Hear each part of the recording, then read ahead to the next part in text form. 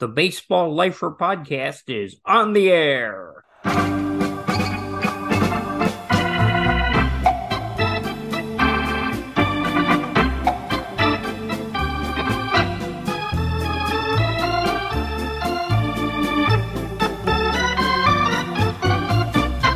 Well, hi everybody. Don Wardlow here, Baseball Lifer in residence. Welcome to this week's show. Coming to you a day early. I've got another commitment on Friday, so we're recording this on Thursday, 20th of April. And this came right off the press, not a minute before we took to the air to record this podcast. The Madison Bumgarner story is over in Arizona. They've designated him for assignment. So whatever he does, the Diamondbacks, the D-backs, they're going to have to pay $34 million. Yes, $34 million, even if he never throws another pitch for them or anybody else. It's been a pretty incredible fall for Madison Bumgarner, Mad Bum, as some called him. And the worst of it was when he crashed that dirt bike that he rented on an off day in Colorado. He's never been the same pitcher since. And just now, he's down to 89 miles an hour on his fastball. And the Cardinals pounded him on Wednesday night for 7 runs in not even 3 innings. And that was the end of Bumgarner as far as the Diamondbacks are concerned. Today's guest is a real character. I had a lot of fun interviewing Craig Colby, who you're about to hear. And he collects hats, and I mean all kinds of hats, baseball hats, football hats, you name it. If there's a hat for it, Craig Colby has probably got it. And we'll talk about that with Craig, if you keep it where it is. Back on the Baseball Lifer podcast, Don Wardlow here. And my guest has written a book called All Caps, Stories That Justify an Outrageous Hat Collection, that came out in June of last year. The author's name is Craig Colby. Craig, welcome. Well, you're welcoming me. I'm welcoming you. Thank you, Don. And, I saw a lot of credits for writing and production for television for, my goodness, TSN up in Canada, the BBC, ESPN Plus, CTV, Netflix. Am I right that this is your first book? This is my first book. Yes, it is. And tell me how the book, All Caps, came about. It came about in the pandemic, like a lot of things recently have. I'm an independent producer. I run my own company. A lot of it is freelancing and consulting.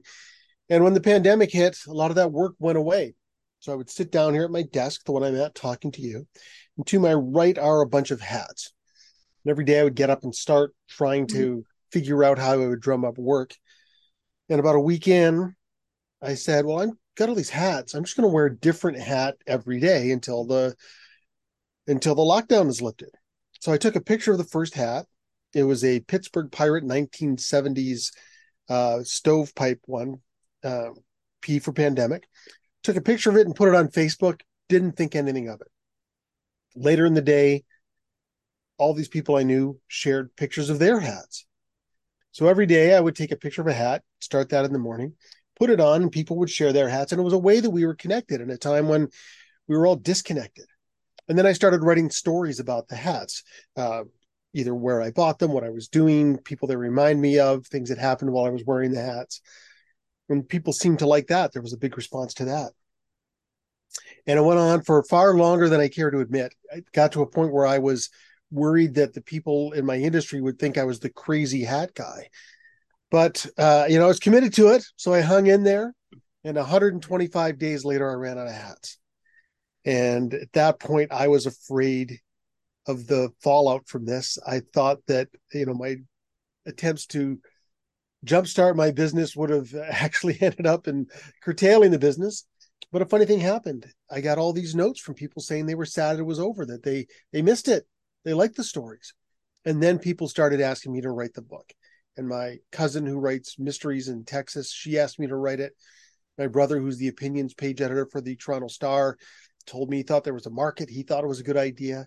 And then my mom, who wrote a column for the newspaper in Thunder Bay, asked me to write it. She had published her book. My younger brother had put out a bestseller with hockey player PK Subban's dad. And so when my mom asked, I said I would do it if I got permission from all the people who own the hats to use their hats. And I got it. So we were off. Talk to me about some of these classic hats. Now, I'm a guy, unfortunately, I lose a hat as soon as somebody gives it to me almost. I'm trying to hang on to my uncle's Indianapolis 500 hat. I believe I've still got it, but I just have a bad habit of losing hats. Tell me about some of the hats that make up the chapters of this book. Tell me about a few. Well, I'll tell you the first hat that's in the book is a Detroit Tigers plastic batting helmet. And it's the first hat I recall having, although I'm pretty sure it wasn't mine. I think it was my brother Jim's. He's older than me. He was a huge Tiger fan during the 68 World Series run. But in those times, you couldn't find a lot of cloth Detroit Tiger hats to wear around, but they sold the plastic batting helmet ones. All the little kids had those. And, my brothers, we all wore that one. And I picked up one at Comerica Park to bring home for my kids. It's not a very good hat. My kids never wore it, but it's just filled with nostalgia for me because it reminds me of those carefree days of my youth when, the Tigers, whether you watch baseball or not, were such a presence because of their success in the World Series in 68 and what they meant to, an area of the country that was going through such strife. So there was an emotion attached to that object when I saw it. And that's a funny thing about all of these. And I'll get into some of the details on the hats. You think about a hat, you look at it, and then you put it on and you never see it again. Everybody else sees it. But with a lot of these things, they're infused with the memories of where we were when we got it. If you went to a baseball game with your father and he bought you the hat, or you took your son and you bought the hat, or you were dating someone and you bought that. Usually when you buy these things, you're at a place that makes you happy and they're associated with something that gives you warm feelings. So the idea behind the book and even behind these hats is what you're doing when you're grabbing that thing, you're taking it off the shelf, you're putting it on, is you're actually grabbing the feeling you have with the hat that it brings to you. And then you wear that feeling throughout the day. My fascination with the hats themselves started when I was at the University of Windsor and started going to Detroit Tiger games. And you could get some hats that were not very good. They were more the trucker style with the mesh back and snap back, and they were better than nothing. But it wasn't until I started going to Tiger games and went to a place called Sportsland USA, which was a store just down the street from Tiger Stadium. And for a baseball nut, like I was a Tiger nut, it had magic in it. And some of that magic was the new era 5950 hat, the kind that the Tigers wore on the field. And it was as different from the hats that I had before as the humans today are from the little furry creatures scurrying around the underbrush when the dinosaurs ruled the earth. These things were art and architecture. They were fitted to your size. They were made of wool. The front crown was structured beautifully. The logos were stitched on. The brim could form perfectly. And, I spent what seemed like a lot of money to me at the time to get one of those hats. And it was like wearing a crown of fandom because they weren't around all that often. They weren't like having a lid store everywhere. So to have that hat really showed a level of dedication to your team. It showed that it was part of your identity. That's when I really fell in love with the baseball hats. And I wore that hat, I think, almost exclusively for about 4 years. That was the first hat I remember loving. And of course, I bought it the year the Tigers won the World Series in 1984. And I camped out overnight to get tickets to the World Series. I went with my brother Scott, who's a huge Tiger fan, and my girlfriend Susan at the time. And of course, that is an incredible memory. I'm not sure I still have that hat, but I certainly have its descendants. I have a series of new era 5950 Detroit Tiger home hats. I always have one in excellent condition. And then the ones that are good enough to wear when you're out for a run or it's raining or whatever, I have those as well. So that's the first one that I truly loved. On the Baseball Lifer podcast with my guest, Craig Colby, the author of All Caps Stories That Justify an Outrageous Hat Collection. Now, I have a head full of memories about the old Yankee Stadium, the house that Ruth built. And it seems to me, from what I read, that your feelings for Navin Field, Briggs Stadium, eventually Tiger Stadium, the old place built in Corktown, opened just after the Titanic sunk. Your feelings about that stadium mirror mine about the old ball yard in the Bronx. Tiger Stadium was my favorite place on earth. There's no place that I would rather be at any point since I went there the first time. And I remember walking in there the very first time and trembling. I'd been a sport Tiger fan from afar and they were tied to my youth, but actually going into a game in September 1982 and seeing the pillars, walking out into my upper deck third base side seat for an afternoon game and seeing the blue sky above and that brilliant green grass below. And then the Tigers running out in those uniforms I was so familiar with, the crisp white, the midnight blue hat, sleeves and logo against the Red Sox, another iconic team. It was a thing of beauty. I was trembling. It was like being in a temple in a way. And it just seemed that I was in someplace rare and beautiful, even though you could buy a ticket for it every time it was open. It had been inaccessible to me. So, every time I went back, I maybe not quite as intense a feeling, but I still had that feeling. And, I went there with the girlfriend when I started dating at Windsor. We would go all the time. When I graduated from university, my parents came down for it. We went to a Tiger game there for the World Series. I went with my brother on his birthday that year. We went, when I broke up with the first girlfriend and had another one, I took her to Tiger Stadium. My wife now, when we started dating, I took her to Tiger Stadium. My best friend and I went all the time when we could. My last time to Tiger Stadium, I went with my best friend. And one of the things I realized writing the book is if I loved somebody, I took them to Tiger Stadium.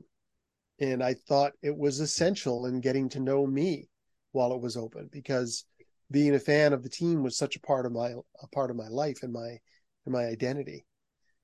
But I do have a story about Yankee Stadium for you too. Go for it. So my older brother got a job in New York City in the early 90s. He was in finance. So my mom and dad and I went down to visit him. And of course, the first thing I thought was, I want to go to Tiger Stadium, Yankee Stadium. So we went into New York City. We're walking around and I asked my mom and dad, do you want to go to Yankee Stadium tonight? And they both said yes, because I got my sports fandom from them. But my mom said, well, how do we get there? And we were near Grand Central Station. So I said, well, just walk in and ask. So I walked up to the information desk and I said, how do I get to Yankee Stadium? And there was a woman in there who said, well, it's very easy. You just take the number 4 train. Number 4 train goes up, you get off that there. So I walked back to my mom and said, it's easy. We get on the number 4 train, takes us right to Yankee Stadium. My mom was not convinced. She was nervous being in New York City. She said, well, ask him if it's safe to be on the subway. I said, Mom, she goes, no, just ask. So I walked back and said, listen, I'm with my mom. She's wondering if it's safe to go on the subway. And the information desk lady looked at me kind of blankly and said, well, millions of people ride the subway every day. Yeah, it's safe to get on the subway. So I walked back to Mom and said, millions of people ride the subway every day. It's safe to get on the subway. We just have to go over there and take it. And my mom said, oh, I don't know.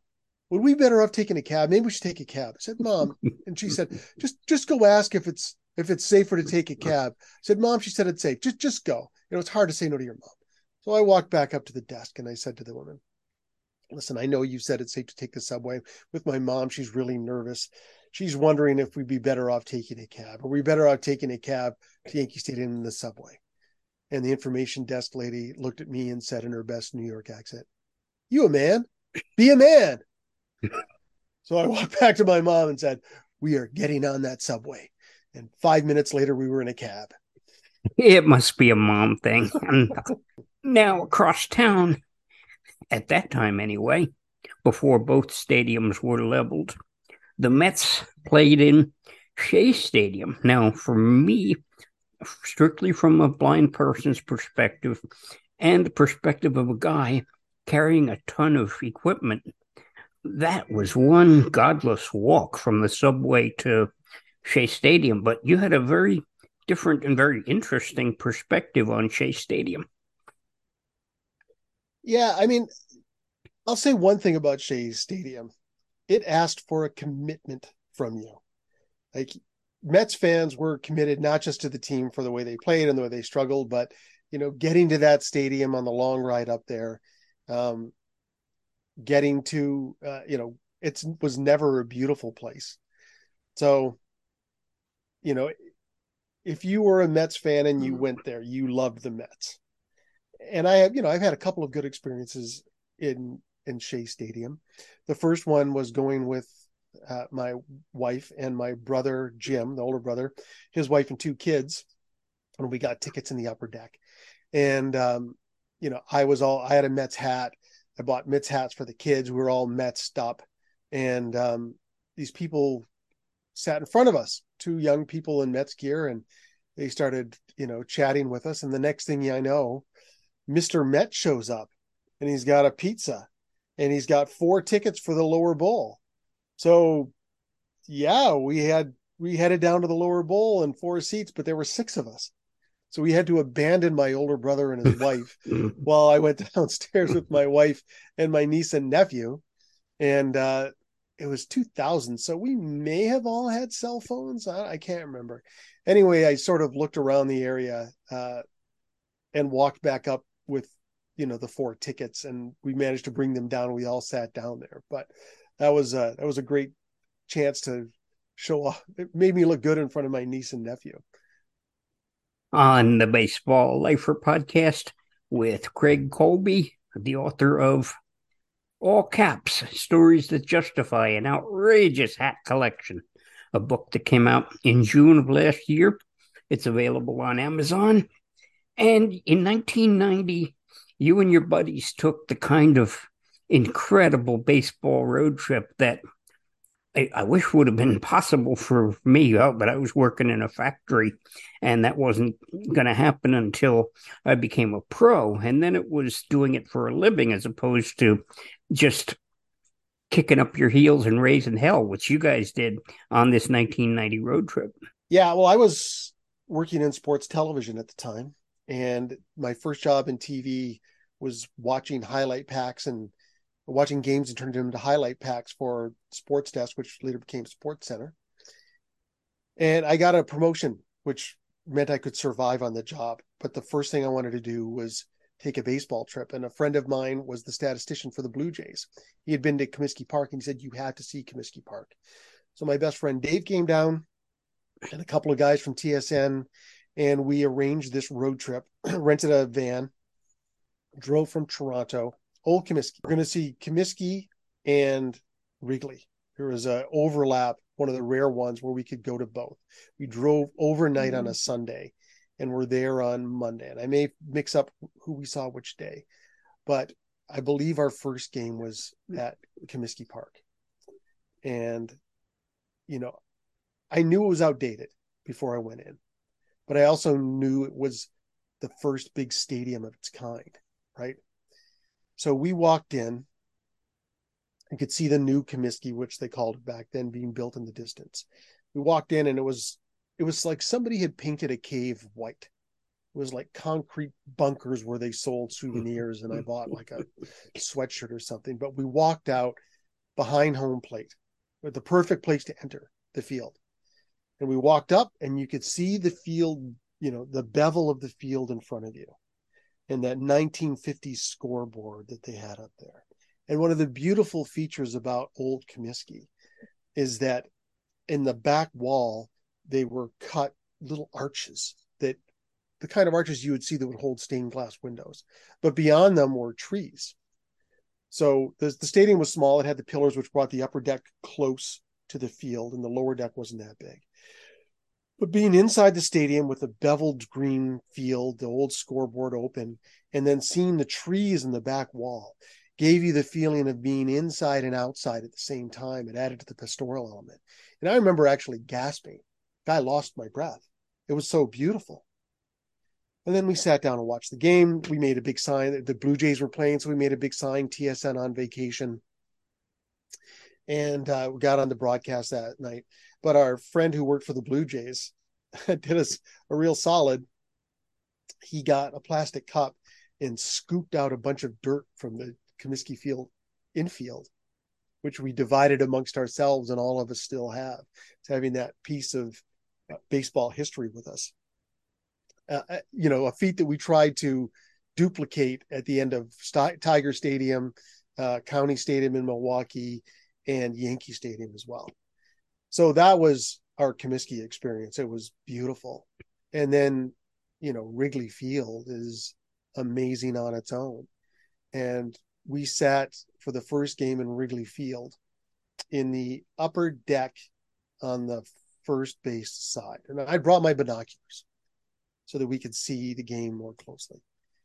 But being young men, we also looked at the rooftops across left field. And we're keeping track of a party that was going on there, particularly a group of attractive young women. So in between innings, we passed the field glasses around and see what was going on the roof. Naturally. And then natural, right? And so the friend next to me at one point grabbed the binoculars, and I said, "What's going on?" And he said, "Well, the blonde in the pink top is pouring a beer, and he's giving it to Dave Stiff." And Dave Stiff was a guy we worked at with TSN. No idea that he was going to be there. But Dave Stiff was also, he belonged to a frat. He was like the ultimate party guy. So in one sense, it made no sense for him to be there. And in another sense, who else would be there? So we just took turns watching Dave Stiff. We didn't know he was going to be there. We just took turns watching Dave Stiff in between innings at this party. So afterwards, we, left the stadium and went over and yelled for him to come down. And he came down a little overserved and said that, oh, yeah, he had been there. They were having the All-Star game there that year. And he had done a story on it. And he'd done a story on these rooftop patios. And he just coincidentally happened to be in town for a frat convention and brought them a videotape to the owner of the place the day that they had a game. It was very opportunistic. But of course, they invited him up. And that was one of the great moments from that trip, was seeing our friend doing what only he knew how to do. Final question for Craig Colby, the author of All Caps, a book that came out last June about an outrageous collection that he's got. Now, in 1993, I met Mickey Lolich up in London, Ontario, and you got to meet, after his playing days were done, Al Kaline. Tell me about Al. Al Kaline. I've met Mickey Lolich too through Detroit Tiger Fantasy Camp, but one of the great experiences from working at TSN is you got to meet some of the athletes. So while I was there, I came up with the idea for a story on players who'd never played in the minors, because at the time, John Olerud was with the Blue Jays. He had never played in the minors. Dave Winfield was still playing, never played in the minors. But it was really an excuse to meet Al Kaline, who had never played in the minors. And the story was, in different eras, people made the majors, went straight to the majors for different reasons. In the era I was doing the story, and it was college ball, Al Kaline was a bonus baby. If you paid so much money for someone, they had to go straight to the majors. So I pitched the story. They said, go ahead. And they said, call Al Kaline and set up the story. So I called the hotel room. We knew where it was, and he picked up. I thought this couldn't be that easy. So, I asked him if he'd be okay with an interview. And he said, yeah, meet me down in the batting cage at 6:00. So I went down immediately. It was like 1 in the afternoon. I immediately got my shirt and tie on and went down there and said, make sure my media pass is ready right now, right now. And I stood there like nobody's there at that point. There's no media. There's just like the grounds crew and players going out, warming up. And I'm standing there with my media bag and my shirt and tie and my pass. And Jack Morris was kind of glaring at me. What are you doing here?